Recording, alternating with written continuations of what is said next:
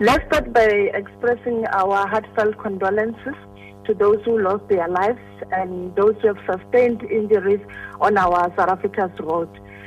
We want to indicate that their loss is our loss. So we need to go back to the basics. The basics of K53, K73, where most motorists must start to go back and practice what they have learned in the driving school. So it starts there. Okay, so the motorists are going to go back and implement what they learned. Yes. But from your side, what is your strategy for enforcing the rules as they stand? As you understand, we as Road Traffic Management Corporation, we've got a challenge of fighting lawlessness, especially on our roads.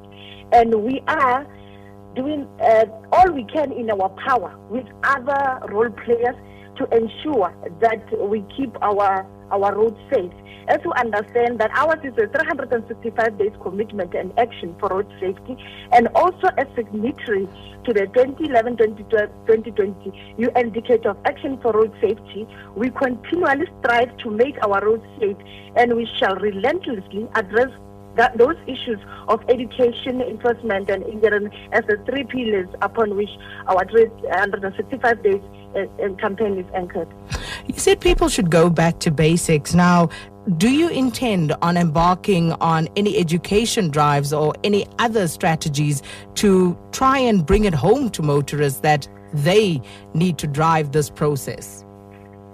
Education is very, very, very key in this instance. As you understand that the death toll on South Africa roads is astronomically high, and especially during this period.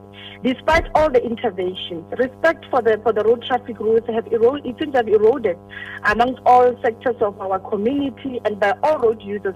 Something like education has to be done, and now is the time to deal with the immediate behavioral problem to restore human dignity through education and respect for life.